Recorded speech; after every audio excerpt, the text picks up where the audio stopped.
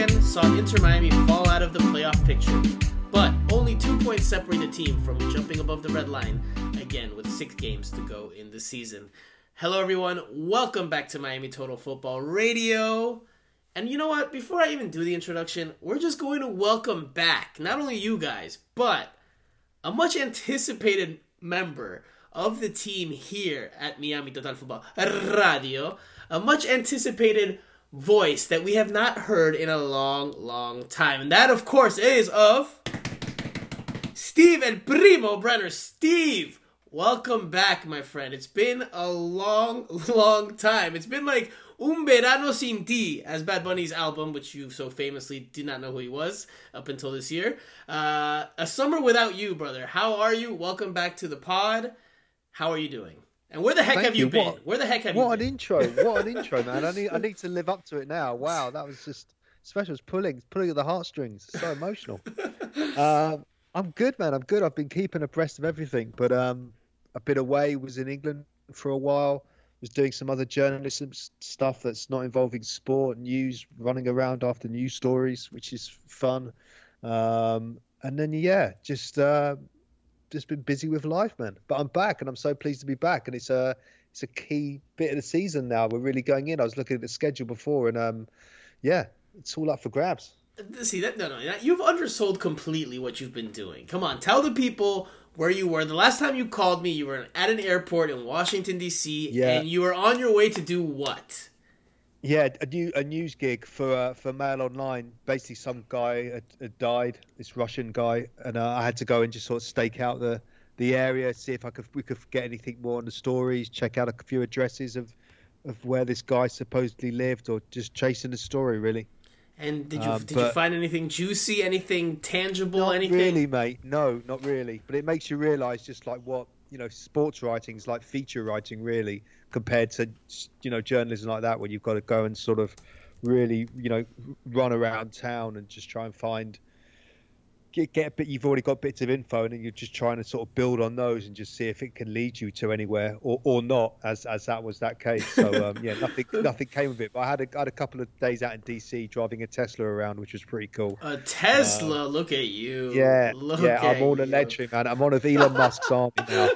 Me and Elon, we're going to do it. See, we've missed that sense of humor on this pod. We've missed that British wit. It's been needed on the pod. But welcome back, Steve. We're happy to have you. Although you've already informed me that you're going to be stepping out of action again for another week or two in the short near term. Is that true? Is that accurate? Can you confirm those reports? It's true. I am.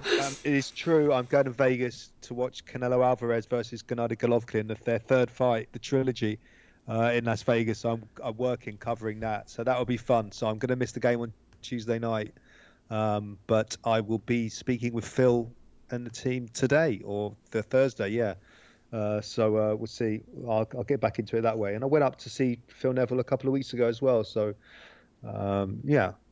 just at the press conference. So I've been keeping my ears to the ground just about, and listening to the pod, of course. Well, that's perfect, because now we have plenty to talk about after. Even though Inter Miami did not play on the weekend, we now know where they stand in the Eastern Conference table ahead of this weekend's game against the Chicago Fire. So we will talk about the upcoming match, which I may or may not attend. It's still up in the air, still sorting out some last minute or last second details. But we'll talk about that game. We will recap the most recent game against the Columbus Crew, a 1-0 loss for Inter Miami. We'll also talk about a couple other things regarding the team, including their open practice on Tuesday, the starting goalkeeper position, and, well, a few other things that we'll get to later on in the show. And yes. And if you want to talk about my football manager career, you're more than welcome. Well, go for it, brother. Go for it. Right now. I can't talk to anyone else about it, so if anyone's interested, just let me know. So wait, what's the update? Have you won a trophy yet with Borussia Dortmund, or? I got promotion. No, I've left Borussia Dortmund. I left. It was getting too much. We started having our best season, and then I just felt like I needed a new challenge. I felt that they were destined to win the Bundesliga. I think I'd beaten Bayern Munich twice. I had a brilliant squad, but I thought time was right to move on. So I'm at Tranmere now, in League One, which is like the third division in the UK. So I got promotion last season, and now I'm just outside the playoffs with about 6 games to go. So it's going to be very, very close. But no, I needed a restart, mate, and this was a good move for me. What a bounty hunter you are, my friend. Because last time we had you on the pod and we talked about Football Manager, I literally asked you, if you don't win something in the next season or two with Borussia Dortmund in your save file, would you resign and go resign? Resign. Would you quit and would you go somewhere else? And you're like, no, we're close, and I would stick with it. And look at that. Now you've thrown in the towel. You've given up on that push for a title. I was close, but I just needed a new challenge, and this was it. I left on a high, mate. I left on a high for sure. There would have been no hard feelings, just like Thomas Tuchel when he was sacked at Chelsea today. No hard feelings. No hard feelings. Yeah, I'm sure there's no hard feelings there. Okay, well, let's leave it there because we have a lot of Inter Miami stuff to talk about. So, yes, this is the number one most listened to podcast regarding Inter Miami. We provide you all the latest news, updates, analysis, opinions, inside information, general punditry, and much, much more. So there you go. I've done the intro, but at a later part in the segment, after the pleasantries with El Primo, which of course are well-deserved. So, Steve, you're back in the mix. A lot to talk about. Let's get to it. Okay, so normally we start by recapping and analyzing the most recent game. But since that was a week ago, we'll save that for the second segment. We're going to start with an updated look at the playoff picture this week, and we're going to start with the preview of Saturday's game against the Chicago Fire. I just feel like it's a little bit more timely, given that this pod will drop early Thursday morning for most of you. So, let's start with the playoff picture and what it looks like right now and where Inter Miami stands in all of it. So, to summarize, Inter Miami lost last Wednesday away to the Columbus Crew 1-0. Inter Miami did not play over the weekend. So, they sat idly by watching from home as almost all the other teams in the Eastern Conference played. And after the results, after all the games were played, well, Inter Miami dropped to 9th place. They had fallen to 7th after the loss of the Columbus Crew, and then after the weekend, they fell to 9th. So they're in 9th place right now, heading into this upcoming weekend and the game against the Chicago Fire. They sit on 36 points from 28 matches. FC Cincinnati sits above them in 8th with 38 points from 28 matches. The New England Revolution have 38 points, but from 29 matches, so they've played one more. And we'll go up to 6th place and say the Columbus Crew have 40 points from 28 matches. So Inter Miami is still very much in the fight. Obviously, there's work to be done there. Can't drop a whole lot of points the rest of the way if they want to make it to the playoffs. Steve, what do you think about the outlook, the playoff outlook for Inter Miami? Obviously, they have to win some games. Obviously, a couple of other results have to go their way. But given the state of the team, what we've seen from the team over the recent few weeks, maybe a month, you could say up to 2, what's your outlook on Inter Miami's playoff chances? Well, look, man. I mean, if you just look at the remaining fixtures, you've got Chicago and DC up next, right? The 2 worst teams in the Eastern Conference, and then they end up with 2 home games as well. I just think that the running is good for them, and I think if you would have, it's a cliche, but you just asked Phil Neville at the start of the season if he would have taken this position right now, I think they would have done. They've just got to get the wins on the board, man. But it's not, as we know, it's not. It's nothing's guaranteed, is it? But I think they've shown enough in those last few weeks, even in the couple of defeats, that they've got enough in the tank to at least accomplish the minimal thing, which is getting to the playoffs. And they're in a good position to do so without doubt. So, are you confident? Are you optimistic about Inter Miami's chances to make the playoffs? Because yes, let's look at the remaining 6 games. Saturday away to the Chicago Fire. Then they play on Tuesday. Quick turnaround, not Wednesday. Normally you would play on a Wednesday, but it's a quicker turnaround at home against the Columbus Crew. Then they go and travel to the nation's capital to take on DC United on Sunday, September 18th. So next Sunday. Wayne Rooney versus Phil Neville. Yeah. There you go. And then on September 30th, they play away to Toronto FC. They finish the season with back-to-back home games against Orlando City on October 5th, and then against CF Montreal on October 9th. So, we know Inter Miami has not been great away from home this season. They have still 3 road games in those 6. How are you feeling about their chances? How are you, Primo, feeling about their chances? Don't give me the okey-doke and the runaround and say, all right, yeah, well, no. Obviously, they have to win games, but how do you feel about their chances? Do you think that they have what it takes to make it? 100%, mate. 100%. I think, it depends. Obviously, Campagna is still out, isn't he? So that he's not going to be back. Definitely not in the next. No time soon, is he? Really, I don't think. So that's a blow. But they could have him back for towards the end. We don't know yet. But no, man. You've got to be positive. What about you? So let's see. I think that they're going to make a real push. Look, I've said in recent weeks, and I've gotten into it with Jose and Andrea, that I think Inter Miami looks like a playoff team, just with the way they've been playing, by and large, during this recent 1 to 2 month stretch. They look much better. Obviously, this last game against the Columbus Crew notwithstanding, they didn't have Pozuelo. That's obviously a huge miss. We'll talk about that more when we start analyzing the 2 games a little bit more in more detail. But with him on the with him on the field and with Higuain playing how he's playing, I think they have a good chance, because now they have DP players that are producing like DPs, which is what they needed. And now I think they have a chance. Absolutely, I still won't rule them out and say no way, but I said since the beginning of the season that I don't think this is a playoff team, and I think the hole that they put for themselves, or the hole that they made for themselves early on, I think it's going to be just too big. Just given their away form, given how they've been playing. Yes, it's been good, but on the road they tend to struggle a bit more. They still don't necessarily find ways to win. Again, that game against the New York Red Bulls, going back a couple games now, they actually looked really good, and they played really well for 20-30 minutes. Some of the best soccer they've played, some of the best football they've played this season.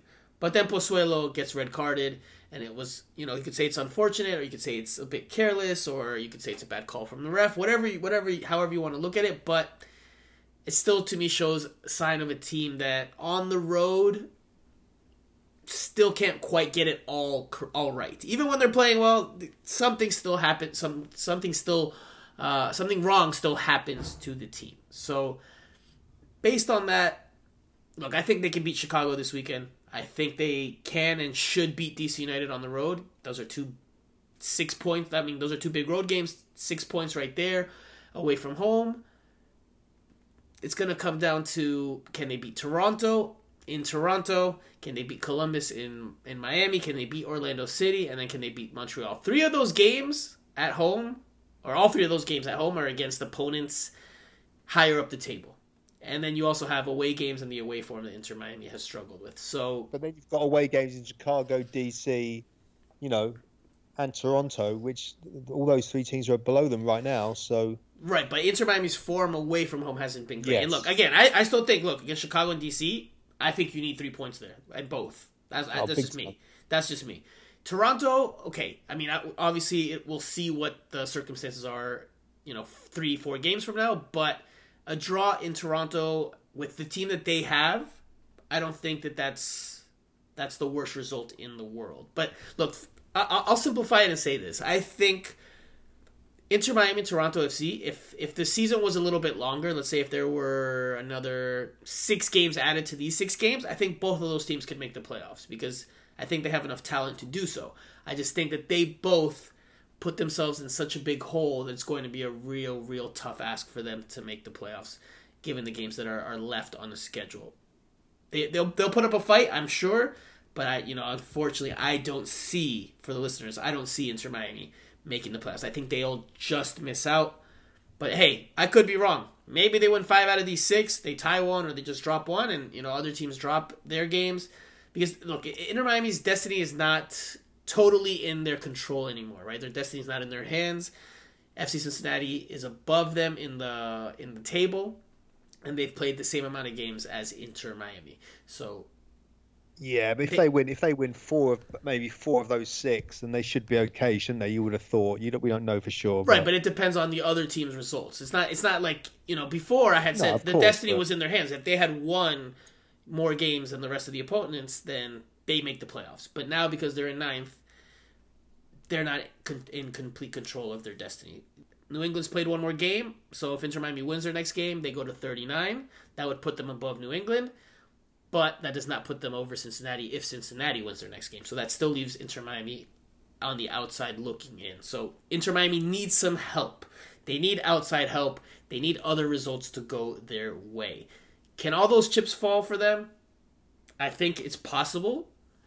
I just don't think it's likely given all the things we just discussed. So we will see.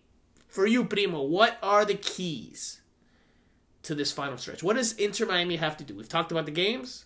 I mean, maybe we've already touched on it a little bit or grazed the subject, but what does Inter Miami have to do? And don't say just win, because that's clear. But what does Inter Miami have to do, especially during this final stretch run, to make the playoffs? Keep fit, I think, as well is another one, isn't it? They've all got it's been a grueling sort of season. It's coming to the end now. It's just those last few games. They've got to string some wins together, haven't they? That's the big be all and end all, really. And I guess Higuain. There's that whole thing now where it could be his last season, or we don't know yet, and everything like that. So there's all these little subplots that are just around it, but he needs a big performance from Pozuelo as well, and him and Higuain. So they need to step up. What about, all right, so, because we've talked about, I mean, they need results at home and away. It's not like they're just going to be, either they win their 3 away or they win the 3 at home and they're in. They're going to need results in both. It's tough, man. It's really tough to really try to analyze. Yeah, it's, we didn't even talk about Toronto. Toronto's in 10th place. They have 34 points from 30 games. They only have 4 matches left. The task is probably going to prove too large for them. They would need a lot of outside help in addition to winning out or being close to winning out. So Toronto's probably not going to make it. Inter Miami has more of a chance. Campana back for DC, do you think? Campana back that's what Phil Neville said after the open practice on Tuesday at DRV PNK Stadium, that he thinks they're targeting Leonardo Campana for the game against DC United. It's possible. We'll see, because if he's not fully healthy, I mean, are you going to really push him? Exactly. World Cup dream as well in the balance. Exactly. So, we'll see how it goes for him. I think that even that could be a little bit too optimistic, sorry. That's just me from the outside, given that he just resumed some level of training with the team. Maybe he could come off the bench, but it just depends on how he's recovering and all that. So for me, the key is Inter Miami needs to play as well as it's been playing for much of this recent stretch and avoid finding ways to hurt themselves. And listen, they've been a more attack-minded team. They've created more chances. They've looked more dangerous. That has helped them to win games. And Phil Neville will definitely stick with that the rest of the way. I'm confident of that. There's going to be mistakes at the back. There's going to be goals given up. That's not what I'm talking about in terms of making mistakes that shoot them in the foot. Red cards like Pozuelo's, errant back passes, like just silly mistakes or mistakes that are avoidable. Listen, you could have a breakdown defensively that you could correct that when you watch it back on game film, but that's not what I'm talking about. I'm talking about an errant back pass that leads to a dangerous chance.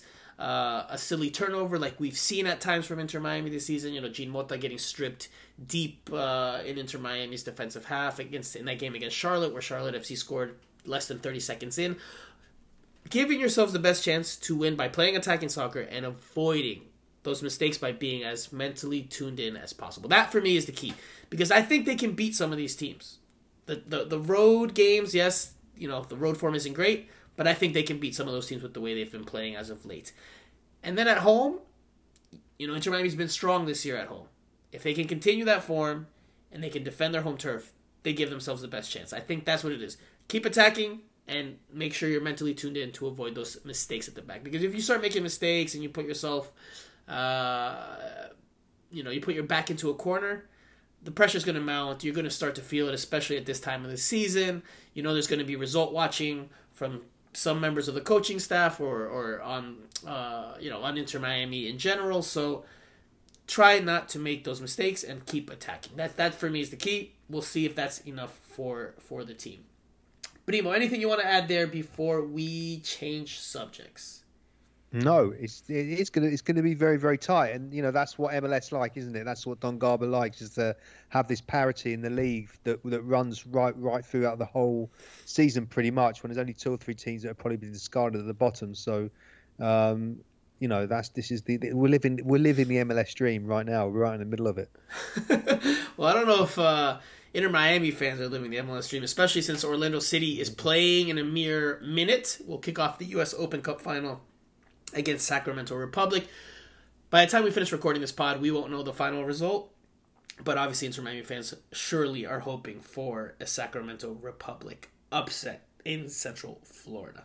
So let's go with, very quickly, just to make sure I have your ballot locked in. Does Inter Miami make the playoffs, Steve Brenner, yes or no? I've already said no. What does El Primo say on Miami Total Football Radio? Sí, hombre. Sí, okay. Absolutamente. Okay, you did say before the season that you thought they would make the playoffs, so you're sticking with your guns. I said from the beginning of the season I didn't think they would make it. I think if I'm not mistaken, I predicted them to finish 10th. So right now they're 9th, not too far off. We'll see. We'll see how the picture and how everything unfolds over these next few weeks. Very, very big few weeks for how this season will be looked at. Because if they make the playoffs, it's a success, regardless of if they get blown out in the first game of the playoffs or they make a deeper run. It'll be looked at as a success that they made the playoffs with that much turnover. If they don't make the playoffs, there will be signs of encouragement for how the season ended, by and large.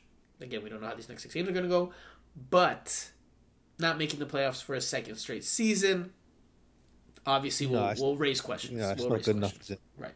Especially for a team as ambitious as Inter Miami is. Okay, let's switch gears to this weekend. Inter Miami visits the Chicago Fire. Excuse me, I'm overcoming a little cold here, so if I'm mispronouncing, doing it right now. If I'm mispronouncing some things and I sound a little bit under the weather, well, that's because I am a little bit. So anyway, Inter Miami takes on the Chicago Fire on Saturday. That game is at 8 p.m. Eastern Time here in South Florida, and that game is being played not at Soldier Field, but at Toyota Park. So it'll be played at the soccer-specific venue all the way out in Bridgeview, Illinois. I know some of the supporters groups are having some fans in attendance, so there should be some Inter Miami representation in the stands. Now, there's a few good subplots into this one. We talked about, obviously, the playoff picture. Chicago Fire are still fighting for their playoff lives, although they have 32 points from 29 games. They're 6 points off the playoffs with 5 left to play. Probably not going to happen for them, but they're still in it, so they still have something to play for. They'll still play, most likely, their starting lineup, and they're at home. Their record this season is 8 wins, 8 draws, 13 losses. They have scored 28 goals and given up 38. So they don't score a whole lot. They do lose a good bit as well. So this is a winnable game. Right, Primo? This is a winnable game for Inter Miami. Yes or no? 100%. Yeah, absolutely. They've got to go there and just, put Chicago under pressure. But they're a team that sort of, pick up the tempo straight from the off. But as you said, it's not, nothing's ever guaranteed, is it, with this team? You just never really know. But yeah, on paper, without a doubt, when you look at what's been happening in both camps in this season, they should go there. It should go there and get a win. Inter Miami's going to attack. I'm fully convinced of that. I don't think it'll be like the game against the Columbus Crew, where they were a little bit more pragmatic and a little bit more direct. Listen, Alejandro Pozuelo is back in the mix for Inter Miami after serving his 1-game suspension for that red card he received against the Red Bulls. That's a massive, massive boost for the team because now they have their playmaker, the player that can pull the strings, that can score goals himself, that's a threat, and that understands and has very good chemistry with Gonzalo Higuain. So I think having him will absolutely help, and obviously Phil Neville will look to attack with him on the field, and they'll look to try to outscore and outgun the Chicago Fire as opposed to maybe, trying to outscore them from a more defensive mindset. So expect Inter Miami to attack. I fully do. Now it just depends on, can the defense do its job? Can it hold up? Can it do enough? I think that they can. I think that they will. So I'm taking Inter Miami to come out on top in this one. Primo, what's the key to the game for you? What does Inter Miami have to do? And don't tell me they need to outscore the other team. I will give you my key to the game as well. But I just want to hear your key to the game in general. What does Inter Miami need to do on the field, besides score more goals, to come out on top in this one? I think that's it. If getting ahead early, imposing themselves, having that high tempo game straight from the off.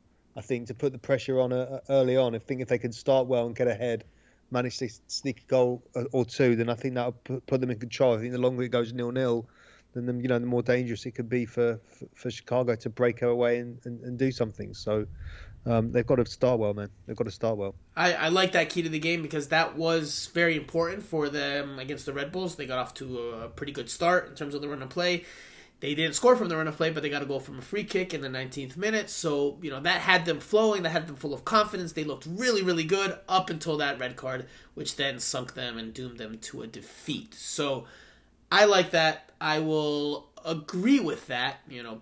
Be the team that dictates the tempo, win that midfield battle, put the Chicago Fire on their heels, and obviously score at least a goal, if not two.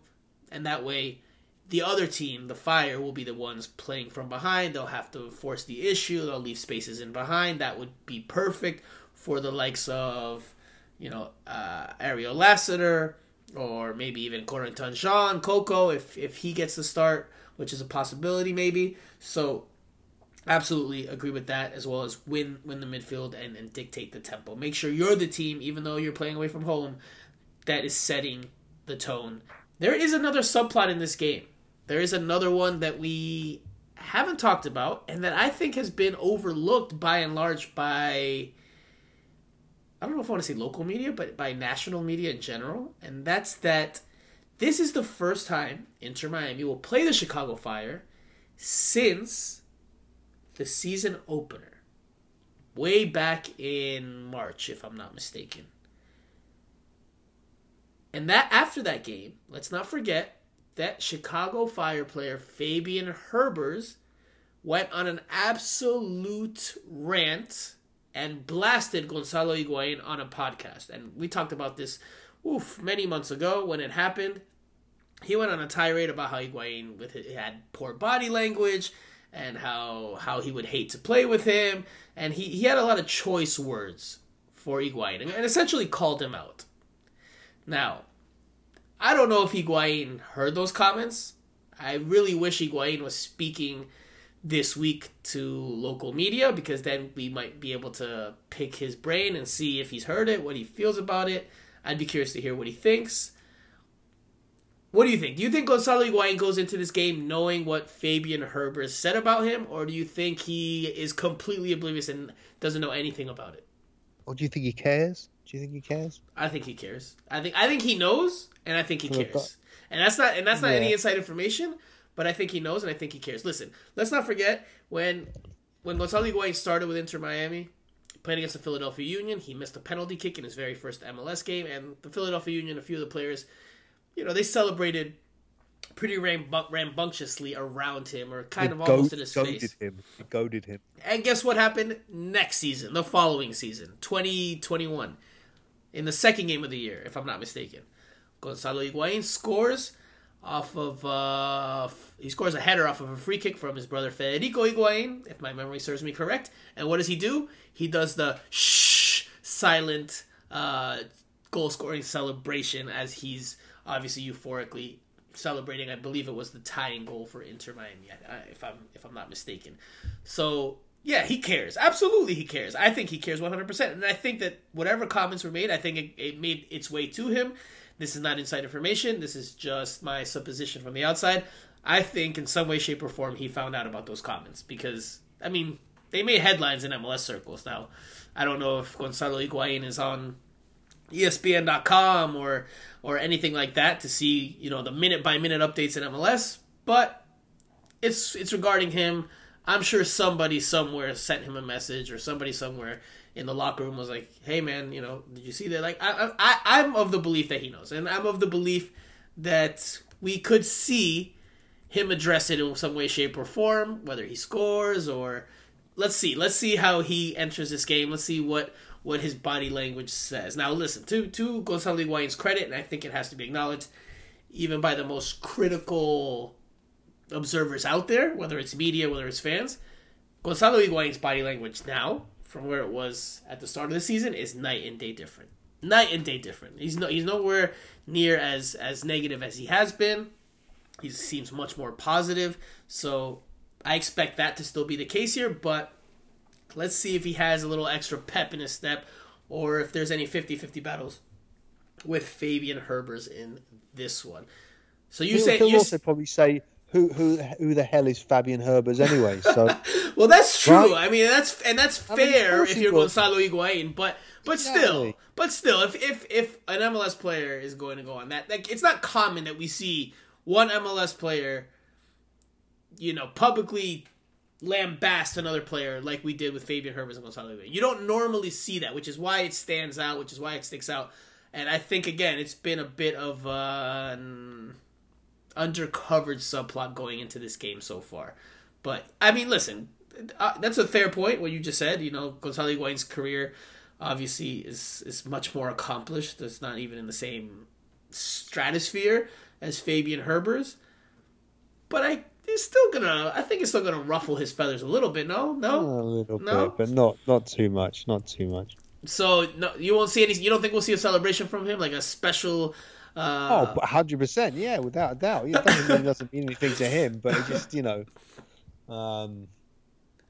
the fact that I don't think he's going to be. It would have kept him up at night, saying someone like that saying something about him. It probably pleased that he upsets and pissed someone off. Well, we'll see. We'll see how it goes. Fabian Herbers did start in the most recent game for the Chicago Fire, so there's a good chance. There's a good chance he could start again on Saturday. Steve, prediction time. We've both said that we think Inter Miami can win. Will they win? Will you be as optimistic as you were, or do you think a draw or a loss is in the cards for the team? No, I'm going to be positive. This is it. This is the run-in. I'm going to be a positive 2-1 Inter Miami.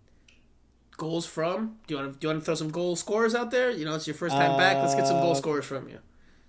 I think Higuain double. He's going to be so inspired by this feud. He's going to go. That's going to be it, man. He's going to rip his shirt off and just sort of have some sort of nasty message for him. Who are you, or something like that. No, well, this is who I am. Well, yeah. There it is. Well, listen, even if Fabian Herbers doesn't play, I still think Gonzalo Higuain will go in. Even if Fabian Herbers doesn't play, I still think Gonzalo Higuain goes into this one with a little bit more incentive, a little bit more motivation. Not a whole lot, and obviously it's very difficult to measure that, but I think a little bit more. If there wasn't already enough motivation to try to make the playoffs and help Inter Miami win and bounce back from a loss and play with Pozuelo again, there it is. There's the cherry on top. I think he'll definitely go into this one with a little bit more added zest. But anyway, let's leave it there. I will say my prediction is that Inter Miami wins 2-0. 2-0. No goals against this time. They'll get a clean sheet. And they'll start this 6-game stretch with a very positive result away from home that will fill themselves full of confidence and the fan base full of optimism.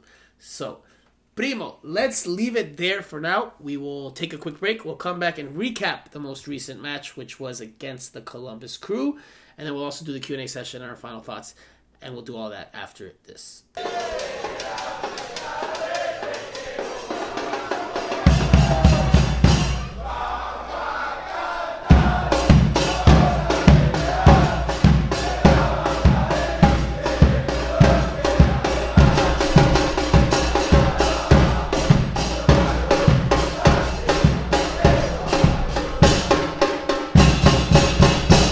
Okay, so time to recap and analyze the most recent game, which was a 1-0 loss for Inter Miami away to the Columbus Crew at Lower.com Field in Columbus, Ohio.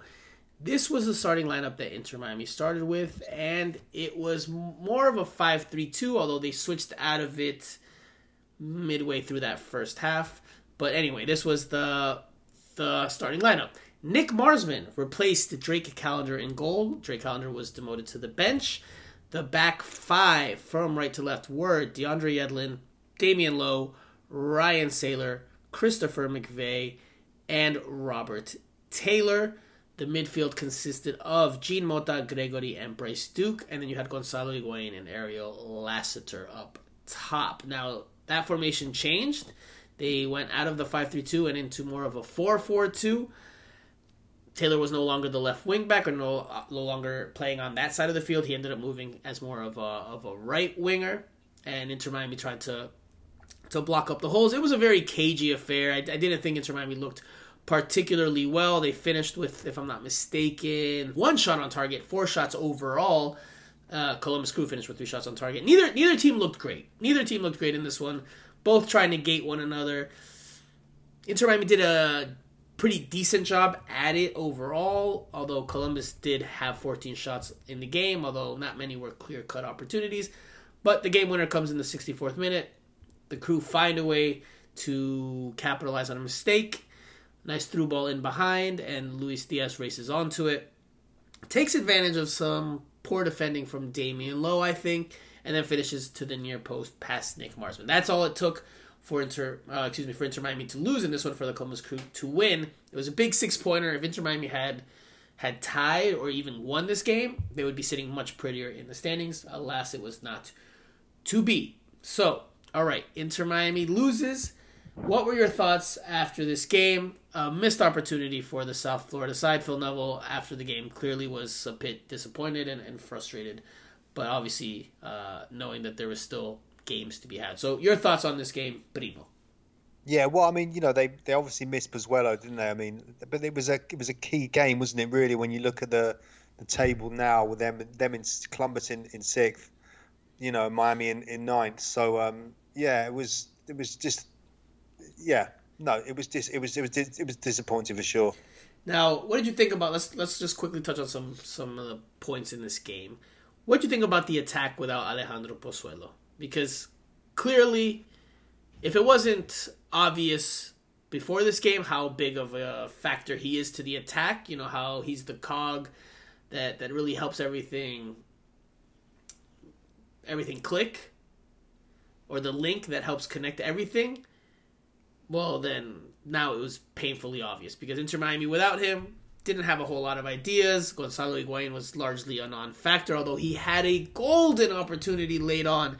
I won't say golden. It's not golden. It was a very good half chance. And he tries to shoot it on the half turn, but he can't direct it on frame. He shoots it high and wide of the goal. So no equalizer for Inter Miami. Had they pulled that one out, again, would have been a big boost for them, not only in terms of the standings, but I also imagine in terms of the confidence, especially not having to go into the weekend, having to deal with that bitter taste of defeat. But anyway, again, from the run of play, not a whole lot from the team. Bryce Duke, who started, didn't look particularly great. Jean Mota had a couple of nice passes. Robert Taylor, not involved enough. It was just a poor showing from the attack overall, and obviously, again, Pozuelo, I think, is a big explanation and a big reason for that. So, again, that's very good news that he'll be back in the mix for this weekend. Now, let's go to the defensive side, because I think, more of the responsibility for not winning this game is on the attack, because they just couldn't generate much with the ball. They never really got into a rhythm. They never really found their footing. So I would put more of the defeat on the attacking part of the team than the defensive side, because against Cucho Hernandez and Luis Diaz, Darlington Nagbe, the defense, even though they gave up shots at times, they were pretty stingy for the most part. Again, Columbus only finished with 3 shots on target. So I think the defense didn't have a terrible game. But they had the one breakdown, or the one mistake, that Columbus could capitalize on. And that's a through ball that's played in down the right side, past Christopher McVey, who gets, le ganan las espaldas, so they made the run in off the back shoulder and they beat him to the space and behind. He wasn't able to catch up to Luis Diaz, who was much faster. And listen, Christopher McVey, although he held his own for much of the 90 minutes, he had his hands full with Luis Diaz. Luis Diaz much quicker, much pacier, and he caused McVey fits. McVey, again, thought he did okay and did okay in the individual battle, but definitely had some rough moments, and that was one of them. Now, listen, Ryan Saylor was pushed up high on that sequence, so the other center back that could have helped put the fire out was Damian Lowe. And if you watch the replay, I mean, I saw it on the initial viewing, but if you watch the replay, there's a moment where Damian Lowe, you can see how the play's unfolding, he could have slid over and provided better coverage for Christopher McVey and Ryan Saylor. But I guess he gets caught in between two minds, whether he should stay central and try to cut off a pass, or as opposed to pressing Luis Diaz.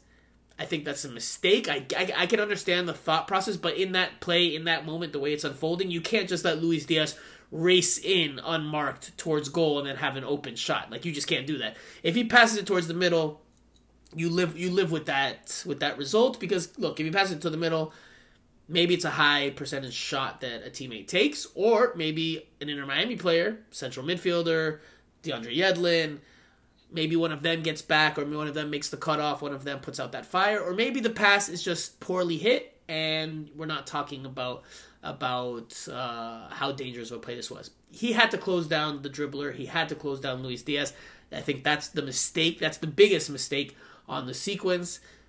If he gets in front of Luis Diaz can't take that shot. Or if he takes that shot, he has a body in front of him. It's much more difficult to put in. Now, I'm not putting the loss on Damian Lowe, because again, I think the attack bears more responsibility than the defense, but Damian Lowe had to do better in situations like that. And listen, I think Damian Lowe's been one of the overall better performers for the team this year, but he seems to have like at least one lapse. He's prone. Yeah, they can have a lapse here or there, can't he? Yeah, he seems to have one lapse, at least one lapse per game. Sometimes it proves costly, sometimes it doesn't, but at least one or two per game where you're like, that it seems like he just tunes off. Whether it's, I don't know if it's concentration, I don't know what it is, but it seems like for 89 minutes he can play very, very well, but then there's that 1 minute at some point in the game where he shuts off, and you have to hope, if you're Inter Miami or Inter Miami fans, that it doesn't come back to bite you. In this one, it did.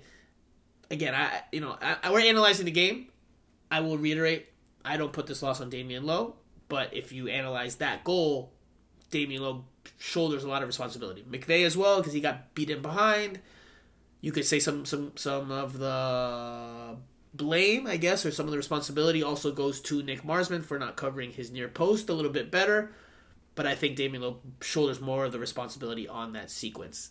That said, still put more of the onus for the loss, or more of the responsibility for the loss on the attack. The lack of ability to really string together good attacking sequences. Now, Pozuelo was out, yes, but you needed Gonzalo Higuain to do a little bit more. You needed Bryce Duke to do a little bit more. You needed Jean Mota to do a little bit. You needed other players to step up and do more, and they just couldn't. The Columbus Crew, were able to implement their game. It was 50-50 in terms of possession. So not bad in that aspect for Inter Miami, but they couldn't turn that possession into productive possession. Possession with a purpose. Possession with chances at the end of it, especially clear-cut chances. So a couple things to touch on there. Now, one more thing that I think is worth mentioning, and I'm very curious to hear your thoughts, Primo, because it's something we've talked about over the course of this season. Not really lately. Obviously, you haven't been on Miami Total Football Radio in a few weeks, if not months.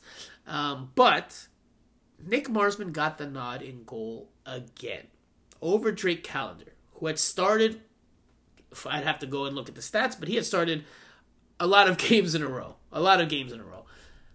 Is Nick Marsman the starting goalkeeper for Inter Miami for this stretch run? Does this change of goalkeeper signify to you that Phil Neville will go with Nick Marsman the rest of the way? Well, also you may know better than me, but Nick Marsman did he have some sort of back problem? Well, he had the knee problem, then he had the back problem, and then that's what opened the door for Drake Callender to start, right? Yeah. And he played, and he did really, really well early on, really, really well. I think Drake Callender early on in his starts was a difference maker, and he was saving Inter Miami from losing games that they probably should have lost, or at least gotten draws in instead of wins. Like, he was making decisive saves. With more starts came a bit more mistakes. I still think he was overall solid, but towards the end of this recent run of matches, you saw a little bit more blunders. And I think that, or at least more goals given up that he should have done better on and should have saved. Maybe they're not out-and-out blunders or like, wow, like, wow, what a gaffe. Or it's not an Alex Bono against Inter Miami type gaffe. He didn't make those type of gaffes, but he definitely had plays and goals given up in sequences that he should have done better on. And again, go back to the Red Bulls game, something we touched on the last pod. After I believe it's the first goal that he gives up to Lewis Morgan, he gets a hand to it, and you see him slam the ground in frustration or pound the ground in frustration 3 times because he knows he should have done better.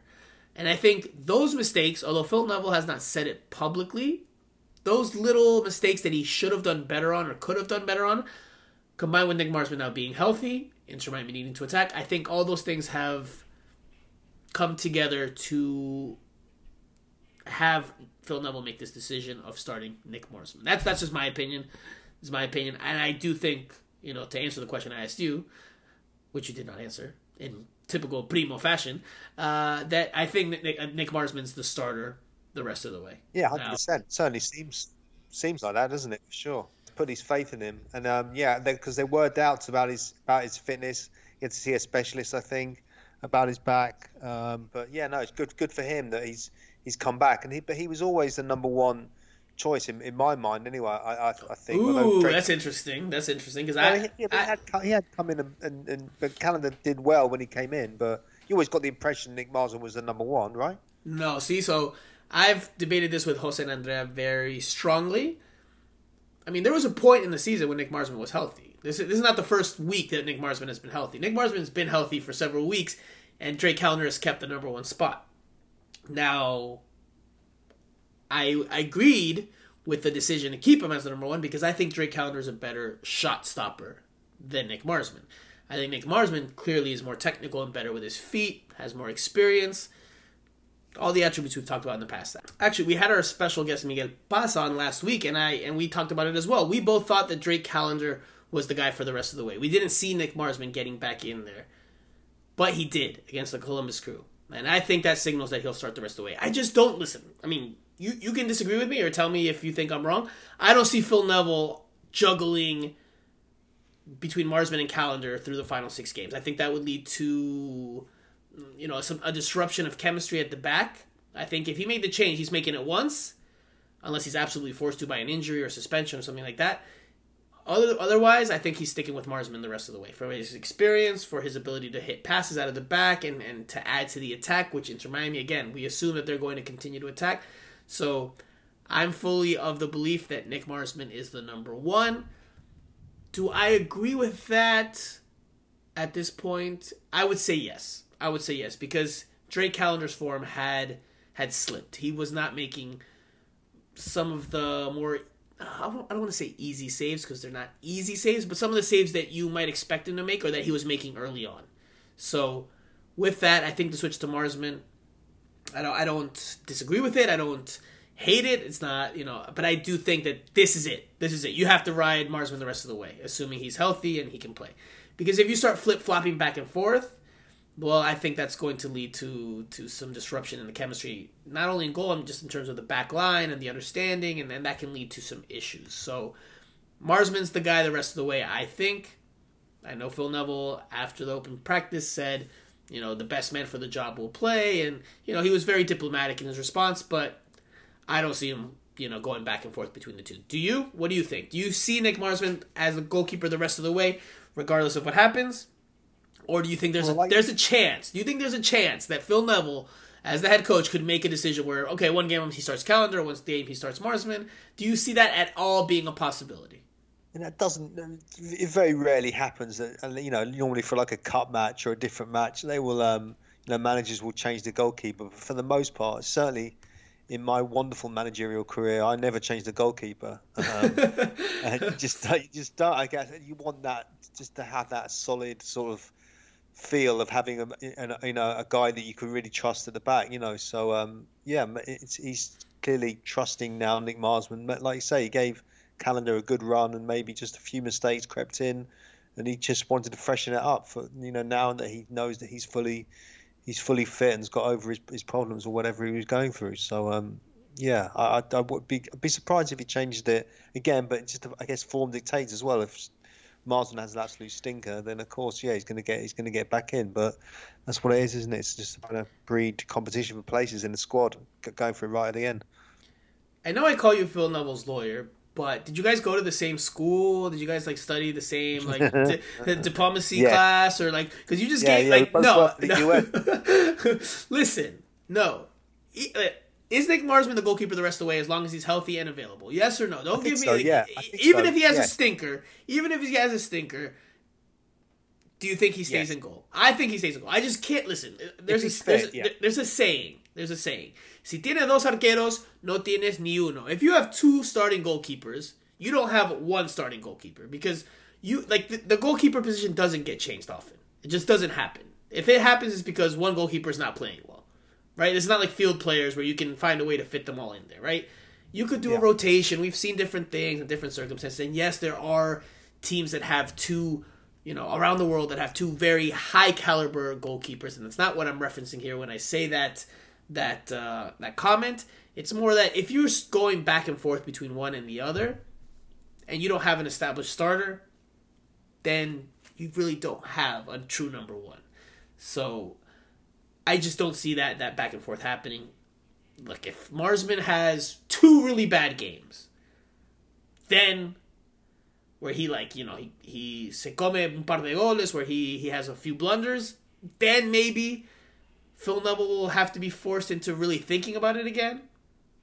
But assuming he just plays, to his level, I'm not saying he plays spectacular, he just plays to his level, maybe gives up a goal here or there that you think he should have done better on, I still think he's the starter the rest of the way. I think because of his experience, because of the situation that Inter Miami is in, I think Phil Neville will put a lot of trust in that, in addition to Drake Calendar's form dropping. Because if Drake Calendar had been playing as of late, as well as he had been playing when he started, getting the nod for Inter Miami back in, what was it, May?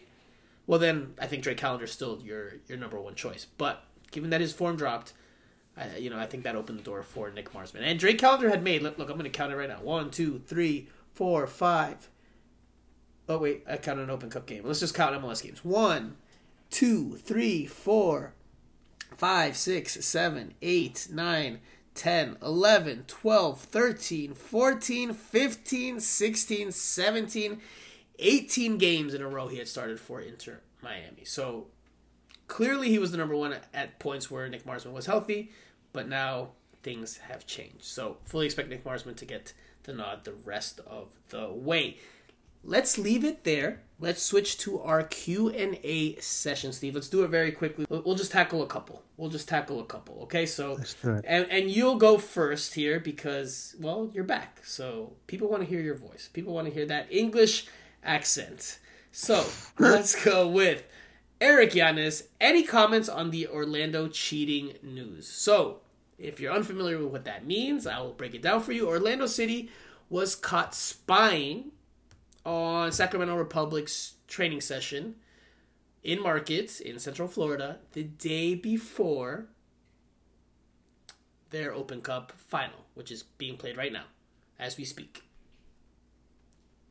What are your thoughts on that? I know something similar like this happened with Bielsa when he was coaching Leeds in England, so I'm sure you have already somewhat of an opinion in general about this situation, but what do you think about an MLS team spying on a USL team the day before the US Open Cup final?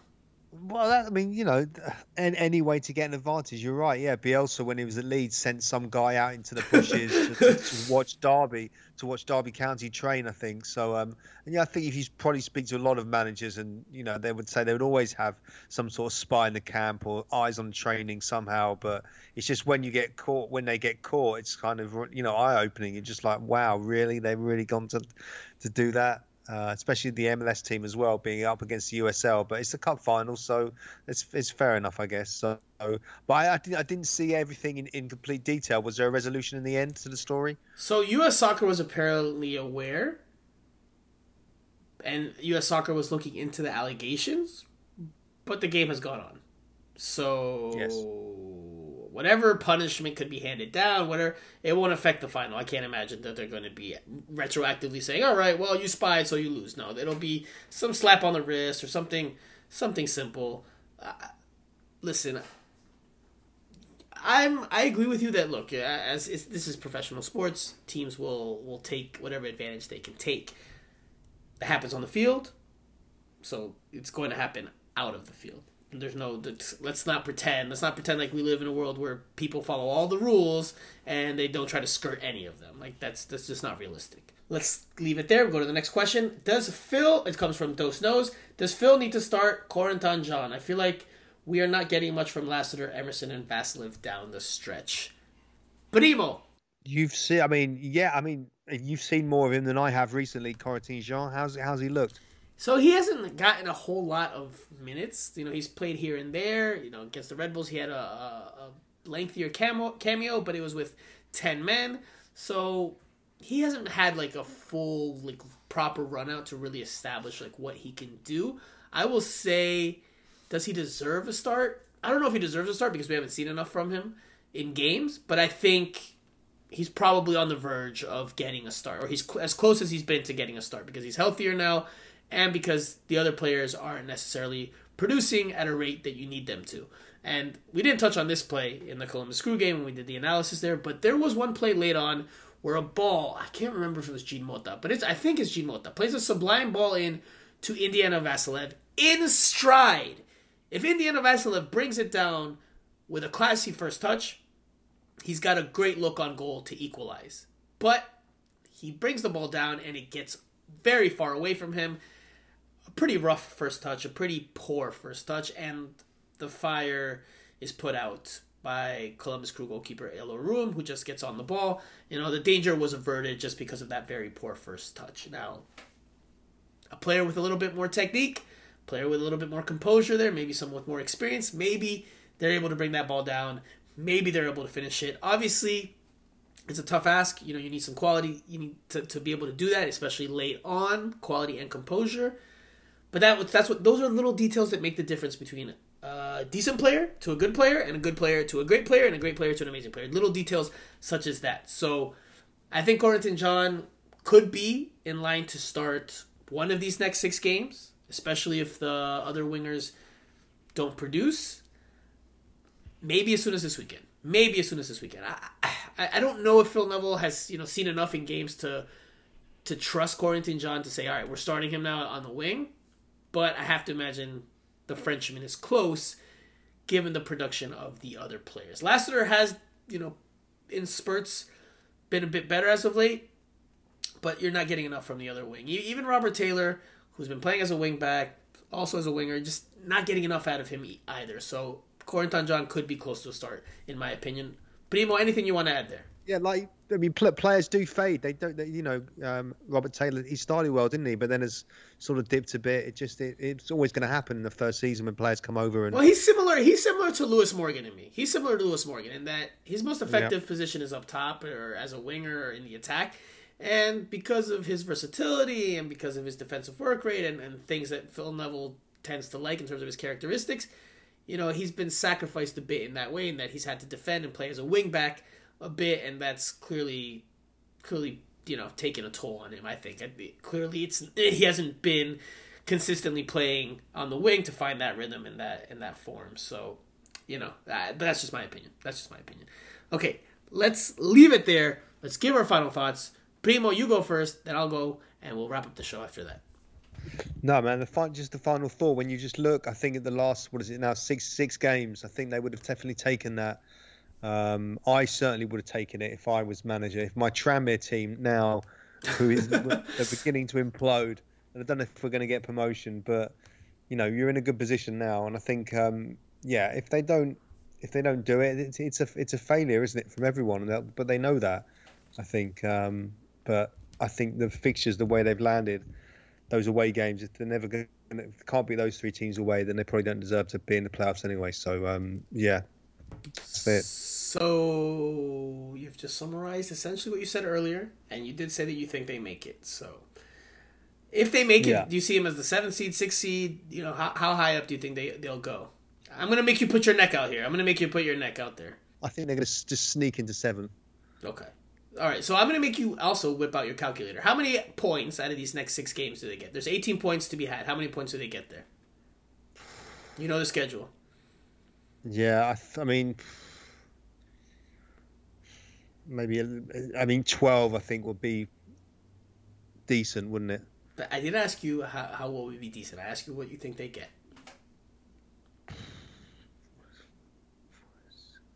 Well, 12 will take them to 48. I mean, it's going to be tight, isn't it? They're going to have to do something like that. And when you put it down, when you look at it like that, it's like, that's going to be quite a big ask. But it's got to be done, isn't it? It's got to be done. I'm sure they can do it. Steve, how many points do you think they get? I'm not asking you what they need. I'm asking you what you think they get.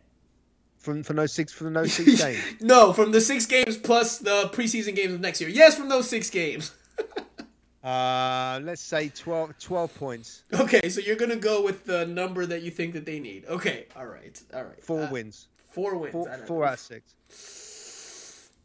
Yeah, that's actually, I think it's a really good exercise. I think it's a really fun exercise. I would ask the listeners to do it too. I would say pause this now and look at the calendar. And obviously, there will be injuries and suspensions along the way. There will be the return of Campana at some point. But let's just, for exercise sake, let's do it. And I would say they beat Chicago. I don't think they beat Columbus at home. I think they beat DC. I don't think they beat Toronto. Orlando City midweek. I see a tie there. And then against Montreal, they could win as easily as they could lose. So I would say a win just to end the season on a high. So that would give them 3, 6, 9. I give them 10 points out of these next 6 games. I don't know if that'll be enough. I don't think so, but we'll see how it all shapes out. So, final thought for me is that I went to my first theme park in years, man. In years, since I was living in the Northeast. So I can't even remember the last time I went to a theme park. It was probably Six Flags Great Adventure in New Jersey, maybe in 2017, maybe 2018. I can't remember the last time I went to a theme park. But I did so during the long weekend, during Labor Day weekend. I went to Typhoon Lagoon with some very dear friends, and I had a great time splishing and splashing around. I've never been to Typhoon Lagoon before, so it was definitely a fun time. The wave, and by the way, this show is not sponsored by Disney or Typhoon Lagoon, but I was in Central Florida, I was in Orlando. But anyway, yeah, the waves in the wave pool are ridiculous, man. When they get to the big waves, which is like, I don't know, every 10-15 minutes, they're massive though. I've never seen waves that big. People are trying to jump over the wave, and it's like it's practically impossible. You definitely try to ride the wave if you want, because that will take you a good distance. But definitely fun, family fun, and I had a great time. In the wave pool, there you go, mate. The wave, you're never too old for a wave pool. Hey, man, I'm pretty tan right now, by the way, because I went to Typhoon Lagoon on Saturday, and I went to the beach on Monday, so I am properly tan right now. I look like a nice bloke from Newcastle. So there you go. There you go. No one's tan from Newcastle. Wait, Geordie Shore? Aren't the Geordie Shore people from Newcastle? Yeah, that's fake tan, though. Okay, yeah, but you get the reference. Come on. I mean, my tan's actually all natural, baby, but, yeah. Anyway. Orange. No, I'm not orange, although, my friend was using some tanning oil that was orange, so we'll leave it at that. But anyway, all right, that does it for this week's show. Thank you guys so much for listening. For Steve and Primo Brenner, who we are so thankful is back, and you cannot go another few months without returning. Hurry back from your next trip. You will be here for the stretch run. I am Franco Panizo. You have been listening to Miami Total Football Radio.